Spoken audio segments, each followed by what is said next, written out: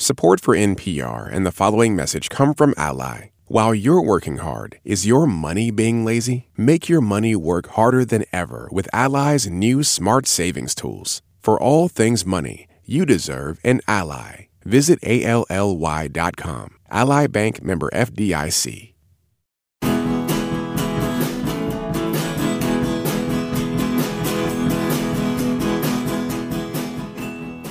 Welcome to Pop Culture Happy Hour, NPR's roundtable podcast about what we are watching, reading, and listening to. I'm Linda Holmes. I'm the editor of NPR's pop culture and entertainment blog, Monkey See. This week, as we get to the end of 2016, we'll look back at some of our favorite stuff from the year and we'll clean up some of our unfinished business. And as always, we'll close the show with what's making us happy this week. So stick around.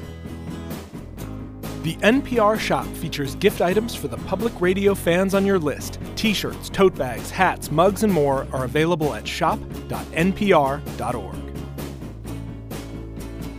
Before we get started here in Historic Studio 44, let's go around the table. Stephen Thompson, what do you do at NPR? I am a writer and editor with NPR Music. And Glenn Weldon, what do you do at NPR? I write about books and comic books and other stuff for the NPR website. And with us this week in our fourth chair is Sam Sanders. Sam, what do you do for NPR these days? Hey, I am currently in transition, leaving the politics beat and working on some new podcast stuff. If you have followed politics all year, you know that Sam has been the host of the NPR Politics podcast. He's fading out of that. I am. Into projects yet to come. That's right. We're very excited. We are cruising toward the end of December, and now that we have a moment to take a breath, and Sam, of course, has his first moment to take a breath in quite a while. We wanted to talk about some of our very favorite things from 2016. We're just going to take a couple trips around the table. Thompson, do you have anything for the people from 2016? Favorite song of 2016, a wonderful kind of young singer-songwriter named Mitski Miyawaki, who goes by the name Mitski.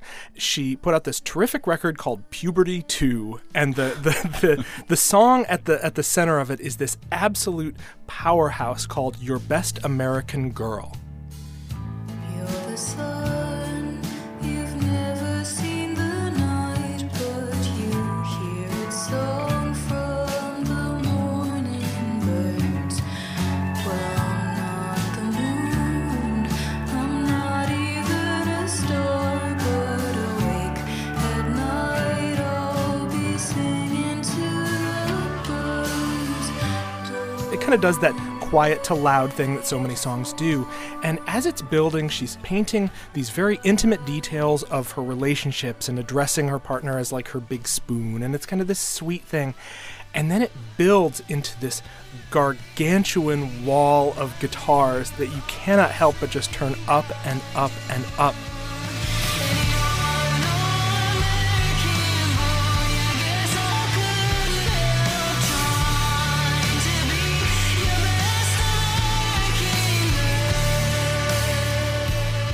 And when you pick apart the words in the chorus, it's all about how her boyfriend's expectations for her collide with her expectations for herself and just her identity and where she fits into not only this relationship but the culture at large.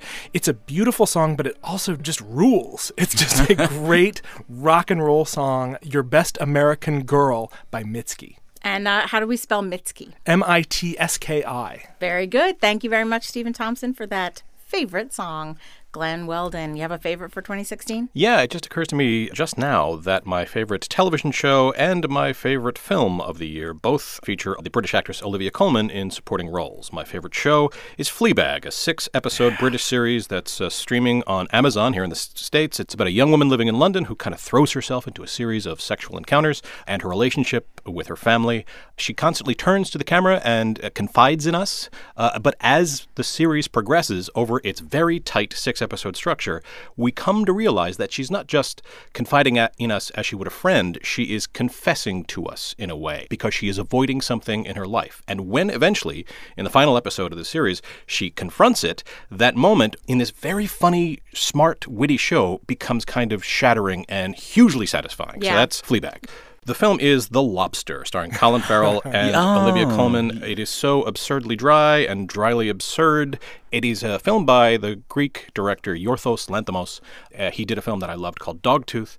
This film is set in a world in which everybody must be in a couple. And if they are not in a couple, they are sent to a hotel where, after a certain period of time, if they don't find somebody else to couple with, they will be turned into an animal. Now, have you thought of what animal you'd like to be if you end up alone? Yes, a lobster. Why a lobster? Because lobsters live for over 100 years. Are blue-blooded, like aristocrats. And stay fertile all their lives. I also like the sea. Very much. I water ski and swim quite well since I was a teenager. I must congratulate you. The first thing most people think of is a dog. This thing has this wonderful affectless tone without which it would completely collapse. You need to buy into this world, and it is asserted so dryly and hilariously and smartly that it all holds together, and you never know what's going to happen next. I love that feeling. It is a very rare feeling, so when I encounter it, I embrace it. That's The Lobster by Yorgos Lanthimos. So 2 Olivia Colman joints there. Thank you very much, Glenn Weldon. Sam, I'm going to say you had a busy year. I did. Can you give me any favorites? Did you read anything while you were on the road this year? I did read, but I could never really commit to a book. I would take my iPad and read up on magazines, on flights. My usual go-to on long plane flights or in the campaign trail was the back catalog of The New Yorker, all the ones that I hadn't, finished in a while. It was on my iPad just sitting there. And 2 profiles I read this year from that magazine I found to be crazy amazing. One profile of Leslie Jones of SNL fame. The other, a profile of Ali Wong, a budding comic in her own right with an amazing Netflix special that she tapes while, crazy pregnant. And what I love is how both of these pieces get into the difficulty in being a comic of color and a woman, and the nuance that both of these women had to kind of navigate their career. They make it seem effortless, but there's a lot going on behind the scenes in the way that they create their presentation of self. And I found it fascinating, and I find the 2 of them really inspiring. Yeah, and we should mention, too, that the Leslie Jones profile is by Andrew Morantz, and the Ali Wong profile is by Ariel Levy. So thank you very much, Sam Sanders. The first thing I am going to mention out of my favorites this year, I tried not to just go back and talk about the same things from this year that I've already spent a lot of time on. One film that I wanted to mention that I talked about when I got back from Toronto, but it is my advantage in that this is the best film of 2016. That's actually a movie of 2017 because y'all haven't seen it yet, but I have. And that's the documentary I Am Not Your Negro, which is based on an unfinished manuscript of James Baldwin's that he was working on that he didn't finish prior to his death. The filmmaker, Raoul Peck, takes his writing, a lot of archival footage of him. It's so interesting to see, what the Dick Cavett show was, that, the Dick Cavett show would have a guy like James Baldwin, and you sort of think about how TV talk shows have changed because it's this really elevated, interesting conversation that they are having. Sometimes people who are saying things that you just watch and you think, you said that in front of James Baldwin, some really, really interesting conversational, that archival footage. But then also a lot of the narrator is Samuel L. Jackson. And there's a lot of juxtaposition of the writing of Baldwin with current events or kind of modern events, or certainly events since his death. It is urgent and fascinating, and as a piece of documentary filmmaking, really artful. There are times when the line between is it documentary filmmaking or is it really just journalism are blurry, those lines. But in this case, the documentary filmmaking is really artful and interesting, and I liked it very much. I saw it in Toronto. It's going to be in theaters in February of 2017. It's called I Am Not Your Negro, directed by Raoul Peck. Stephen Thompson, hit me with another favorite. Well, I'm trying to find the connective tissue between these 2 things because I couldn't, because it was just hard to narrow down everything I loved in culture in 2016. I thought this was a very good year for movies and TV shows and music. So I'm going to combine them based on the fact that I love their scores. A TV show that we have discussed before, that a lot of people have discussed before, Stranger Things.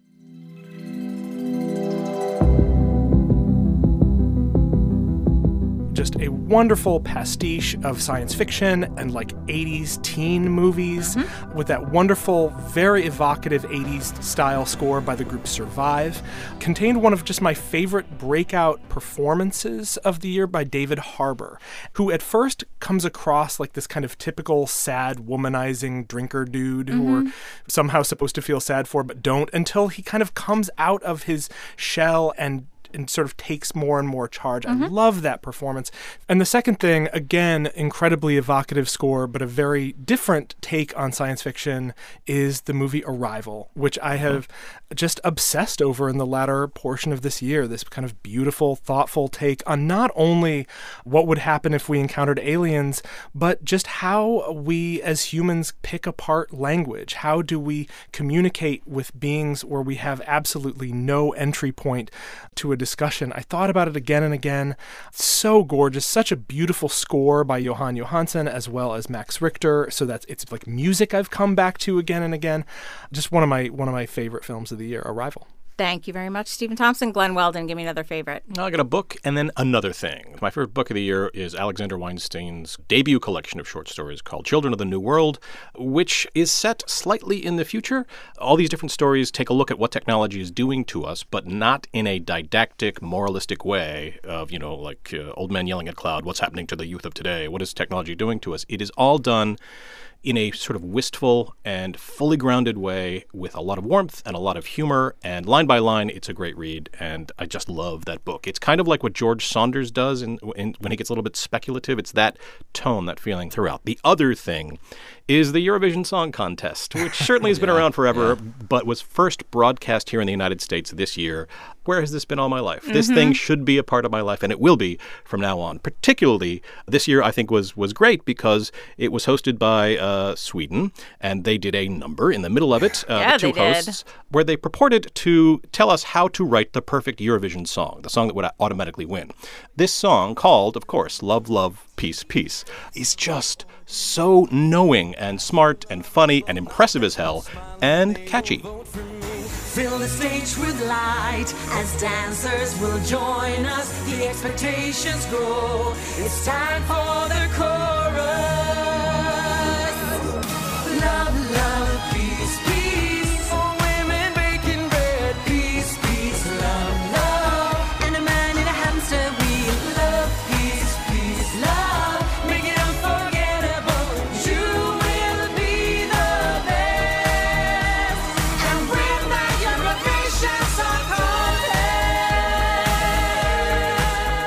Contest. So that's Love, Love, Peace, Peace, and the Eurovision Song Contest that surrounds it. Thank you, Glenn. Sam Sanders, give me a favorite. I have two favorite songs. Yes. And I like them a lot because the vocalists' vocals kind of function as instruments as well. And so when you get caught up in both of these songs, the words the person is singing don't matter. It's just about how the sound of their voice fits in with the rest of the instrumentation. It's hard to explain, kind of put you in a trance. Anyway, first one is by an Australian producer and DJ called Flume, featuring Beck, who's been around for a while. You might know Flume. He has a more popular song that was big on the airwaves this year called Never Be Like You. It's all over the radio.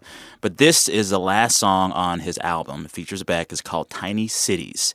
And I have a snippet to play for you now, and I want you to hear it because Beck is singing a lot of words, but the words he's singing don't matter. She is following me in my head when I am all alone. Thinking of her every time I want to try to let her go. But it's never easy when you think you have it in control. Somehow you get caught up in the moment and you never know. All these tiny cities that you're holding in your little hand could have been like diamond lights that blow away in desert's end. It was never perfect, it was never meant to last. It was never perfect, it was never meant to last. It was never perfect, it was never meant to last. He's just kind of part of it. Right. Yeah. So this is a genre of music called future bass. It is descendant from a lot of heavy, bassy EDM styles of music, trap, dubstep, etc. But it's all about heavy, heavy bass slower tempo and kind of this reflective melancholy. Yeah. And I love the song for that. It also made me marvel at Beck in his career. He's managed to remain relevant for what, like 20, 30 years now? 20 plus years. Yeah, it's really awesome. Yeah. The other is a moment from the new Frank Ocean album, Blonde, like the final minute and a half of this song called Self-Control, where his voice, layered over itself, becomes the same kind of wall of sound with the guitars around him. That whole album had a lot of production help from John Bryan, who is a wonderful, amazing genius who does these really lush, layered instrumentations. Yeah, he's done a lot of like Fiona Apple records. Yeah, and he stuff did like tons of stuff with Kanye. But the layers on that Frank Ocean album were amazing when they really popped. And this moment at the end of that song did it for me.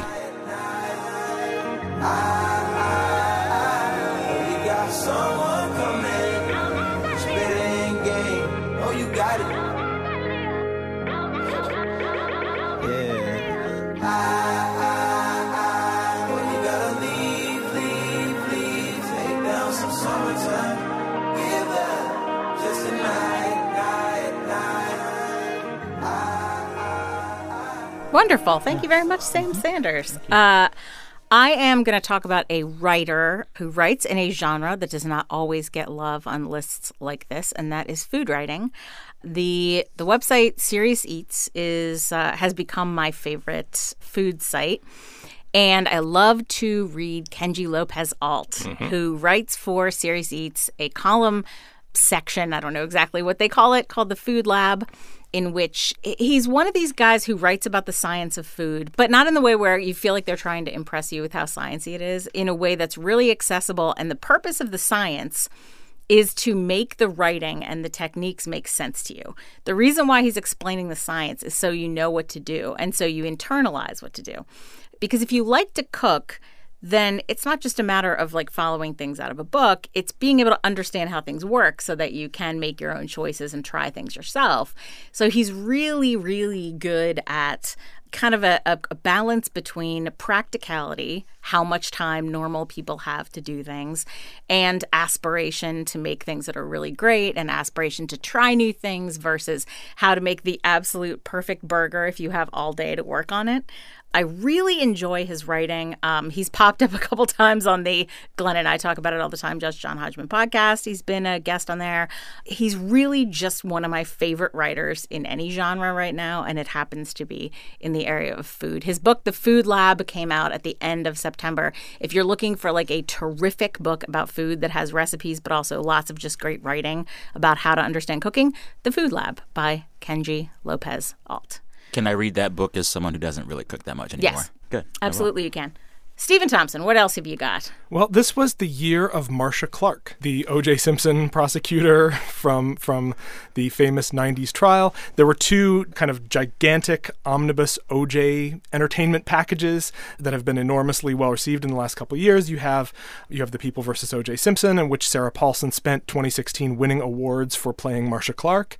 And then you have the wonderful documentary O.J. Made in America, which I just blazed through in like a day, a lengthy miniseries in which they interview Marcia Clark directly. And she has one of my favorite moments of the year just watching the show. And unfortunately, I can't say it on a family podcast, but Mark Furman has just ruined something for her. And they just cut to her. She just looks at the camera and says, "Dude, what the?" and you know, and of course it's I can't say it, she could.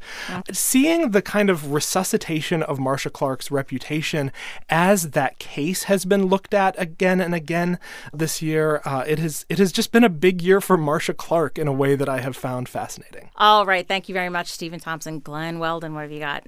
I have a thing where I don't like people to use the term graphic novel, especially if it's not a graphic novel. I like people to call comics comics. In this case, I'm going to talk about a graphic novel, an actual fictional work that is a comic that is self-contained. And that's 100 Nights of Hero by Isabel Greenberg. It's a sequel of sorts to my favorite book of 2013, which was an encyclopedia of early Earth. It's basically folktale-inflected comics that borrow from the 1001 Nights. So it's about these two women who survive and get the better of a lot of doofus kings and males who are trying to keep them down. It's very sly, it's gorgeous to look at, and it's a lot of fun. It's 100 Nights of Hero. Thank you very much, Glenn Weldon. Sam Sanders, I think you have TV yet to go. I have TV. I have 3 favorite shows. I think they've all been discussed on this show before. Sure. 2 are critical darlings. 1 is not. FX's Atlanta and Insecure on HBO. Atlanta is the story of Donald Glover portraying an upstart music producer / manager who wants to manage his cousin's career, the rapper Paperboy.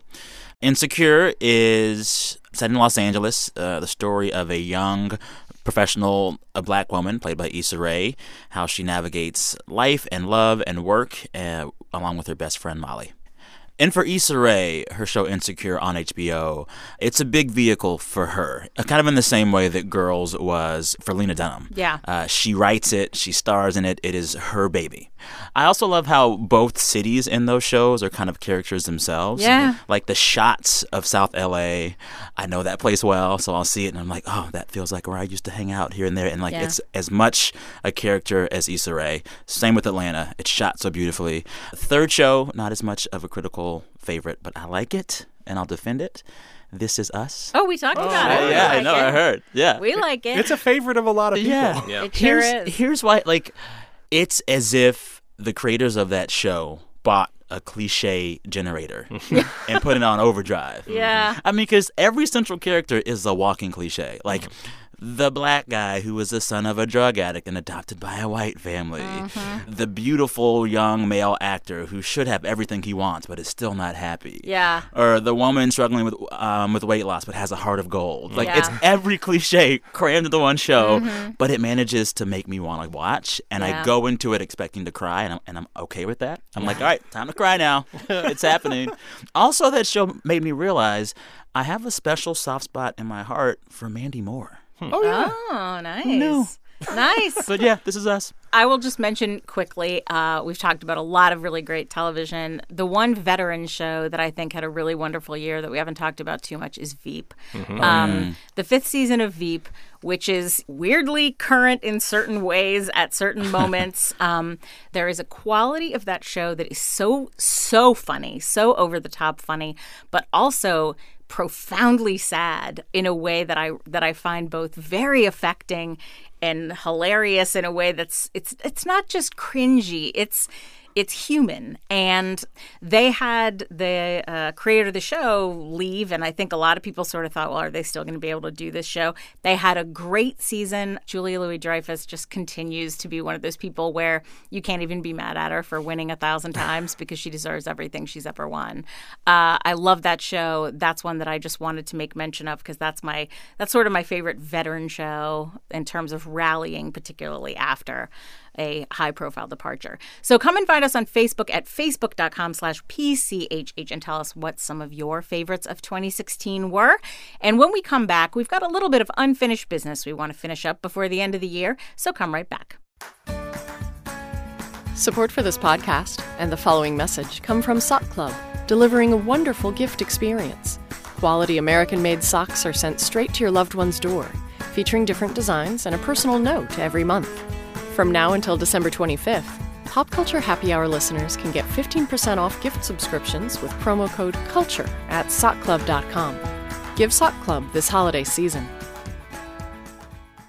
Welcome back to Pop Culture Happy Hour. It is time for us to take care of some unfinished business. Now, if you listen to this show on a regular basis, you know that one of the things that we do every fall is we each pick a show, a TV show, and we sort of bet on its fortunes. This year we picked some for quality, but we also just did our traditional pool where we bet on what we think is going to do well and succeed, perhaps become popular. And so we're going to go around and take a look at our picks. Glenn, what did you pick for this fall? I picked Timeless, the NBC time travel show.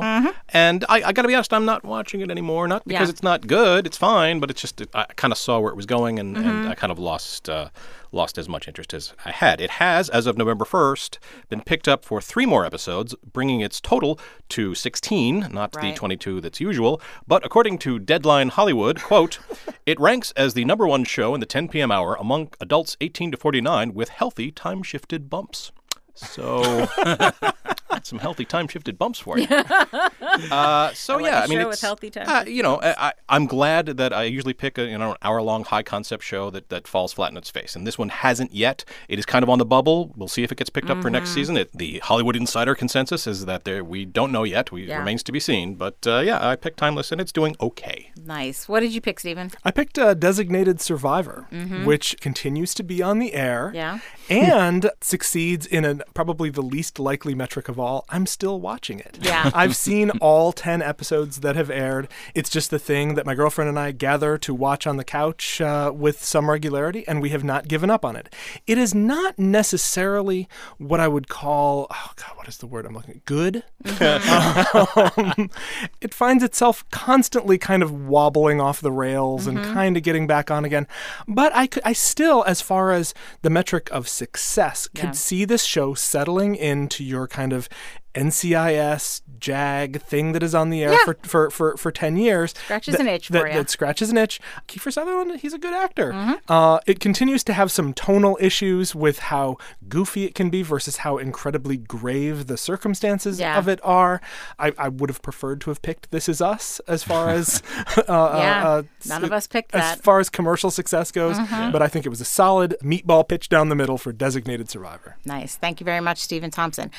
Before I give mine, I should mention that Bob Mondello picked Speechless, which we talked about a couple weeks ago. I nudged him toward that pick. I'm happy to say I think it's plugging along. I think it's performing fine. Got picked up for a full season. Got picked up for a full season. It's a good show. We're rooting for that show. We like that show. Hear more in the same episode in which we talked about This Is Us. So you can hear our opinions about Speechless. Good pick, Bob. Way to go. I picked The Good Place, which is the Mike Schur show with Kristen Bell and Ted Danson and a bunch of other very talented people.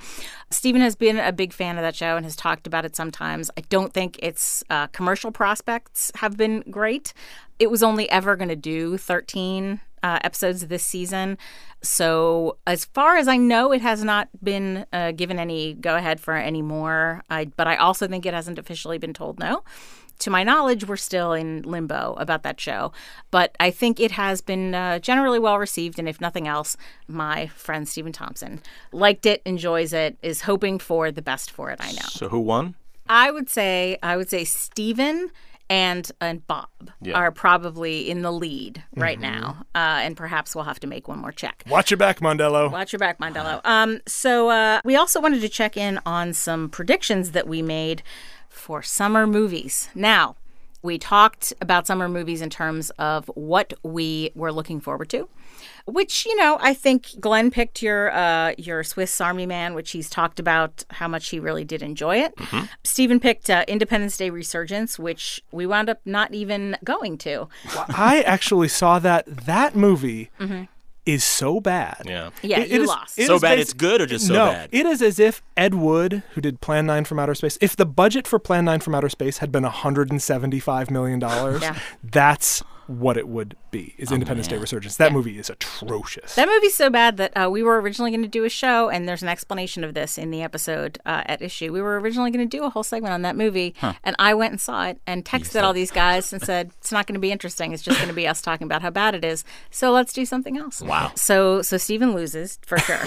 So in that looking forward to it round, also, our buddy Mike Katz picked The Nice Guys. Good movie. Good movie. And I picked Ghostbusters, which I enjoyed. Yeah, that's a fun movie. So no issues there. Only Stephen. I lost. Did not wind up liking what he was looking forward to. What a bad choice. So then our box office picks for high performers, we did pretty well, I would say. Glenn, you picked Finding Dory. Yeah, I did. Currently the #1 domestic film of the year, yeah? Absolutely. Well, and actually it has taken in the most money with Civil War, which I think Stephen picked as #1, coming in very close. However, it's a little complicated because Finding Dory made $486 million in the U.S., while Civil War made $408. What complicates matters, though, is that Finding Dory did $541 million internationally, while Civil War blew past it at $745. So Finding Dory higher domestic, Civil War higher total. Yeah, it looks like Civil War did better overall, but Finding Dory did better in the U.S. Yeah. I don't know. Which biggest in the U.S. or biggest in the world? I don't know. I kind of feel like... You can both claim a measure of glory there. Our friend Mike Katz of Pick Suicide Squad did very well. Yeah, he said it would be a surprise hit, and Yeah. it came in number 8 total. But we should not let him forget that he included the phrase, "Let's not discount Jared Leto" in his prediction, to which we all said, yeah, let's do. Well, he was not necessarily saying he wanted to see it or thought it was going to be good. He was just saying he thought it would make a lot of money, which in fairness it did. Now, I picked Ghostbusters, partly because y'all took a lot of the big ones. And so I picked Ghostbusters. It did not flop unless you compare it to the fact that it was a very big budget movie. Right. I think for the size of the budget, it was disappointing. But a lot of people went to see it. It's not a movie nobody went to. The really, really big one that we missed in a lot of ways was Secret Life of Pets. Yeah. The really, really big summer movie. Massive. We talked about it in passing. But Did you get to go see it? I didn't see it. Not me neither. Yeah, but that was the big one that we sort of missed. So that was our blind spot, was that. So then we also picked boondoggles, potential boondoggles. Glenn, what'd you pick for boondoggle? Well, mine was not a boondoggle. Yeah, mine was not a financial boondoggle. It was more an emotional boondoggle. I figured that we had seen enough of Absolutely Fabulous, so that Absolutely Fabulous, the movie, would disappoint. It did $4.7 million in the U.S., but it did $32.5 million internationally. And it probably was not terribly expensive. No, it was not a widely released. And I saw it, and I liked it. I mean, you kind of know exactly what it's going to do, and it did exactly what it did the way it did it. So I was wrong about that because I think it worked. Nice. Thank you very much, Glenn Weldon.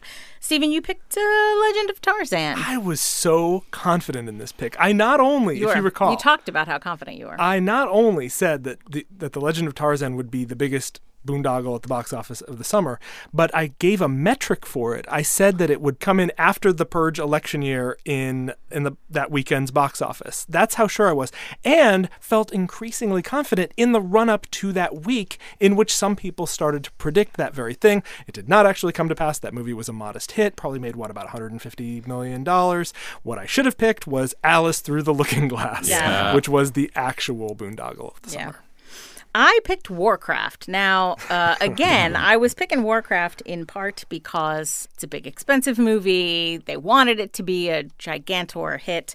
My favorite statistic about this is, on the one hand, it made $433 million, right? That's great. That's quite a bit of money. But that's internationally. Right. On the other hand, it made 90% of it overseas. Yeah. Mm-hmm. Wow. So that was another one where, here in the U.S. it was but overseas, they made a lot of money. And the same could be said, as a matter of fact, for Mike Katz's pick, which was, you might recall, Angry Birds.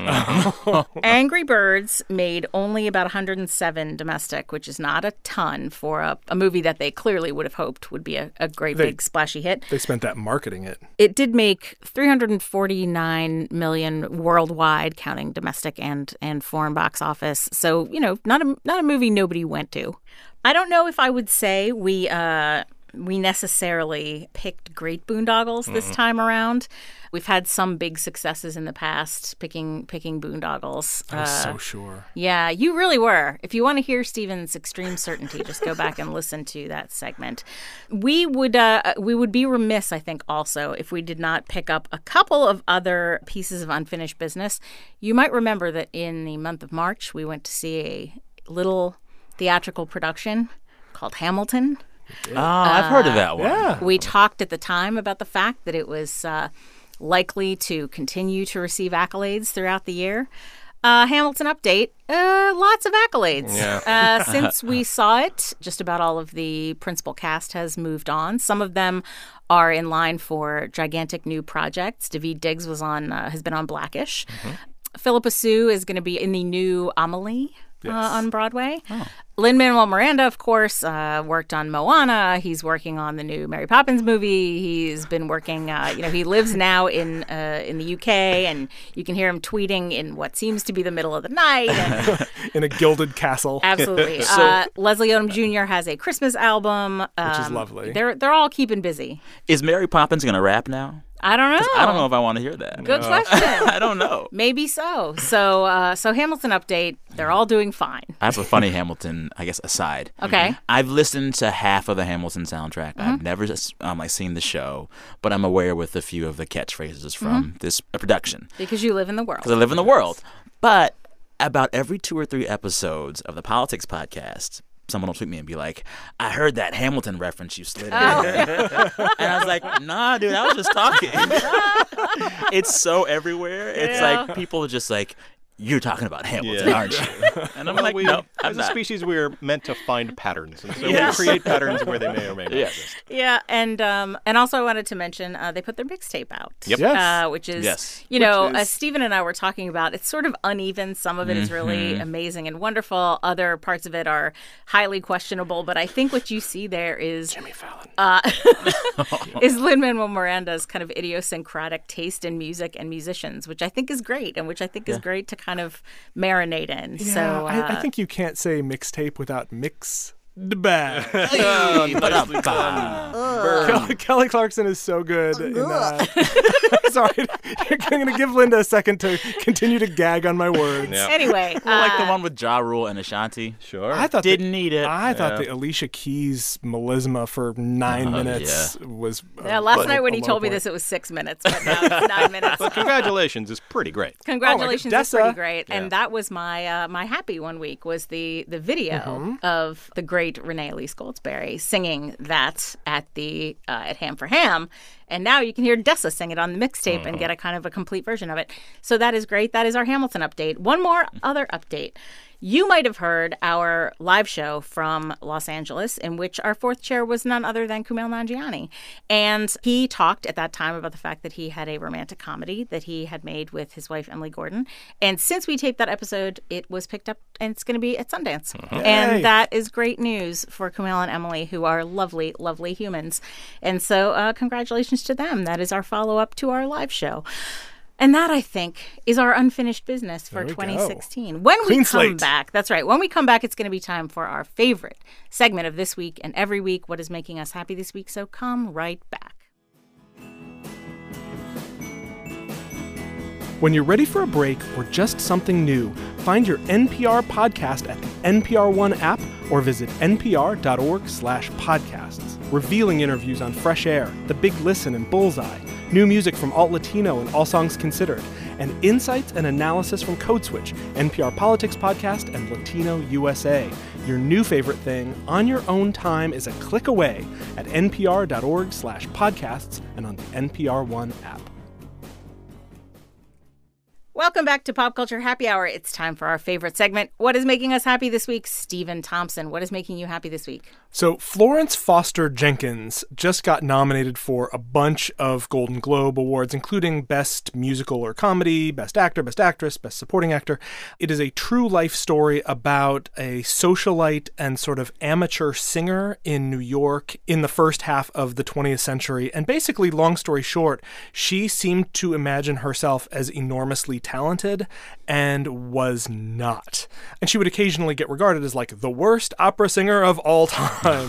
And there's some question as to how much she was aware of that perception of her. The movie really plays around basically with her being surrounded by yes men in such a way that she almost couldn't know. And there's a lot in the movie about them trying to keep that from her. So there's a lot about delusion, but also about artistic persistence, for lack of a better term. And so you've got Meryl Streep as Florence Foster Jenkins, and then you have her husband, who is played by Hugh Grant at kind of his weaseliest. Yeah. And then Simon Helberg as her pianist, as her accompanist, who aspires to be a serious musician and takes this gig and kind of has to deal with how that might affect his reputation and just the surrealness of it all. Thank you very much, Stephen Thompson. Glenn Weldon, what is making you happy this week? You're going to hear a lot of people talking about The OA, which is a Netflix series that dropped on December 16th. I'm 4 episodes in. It's 8 episodes long.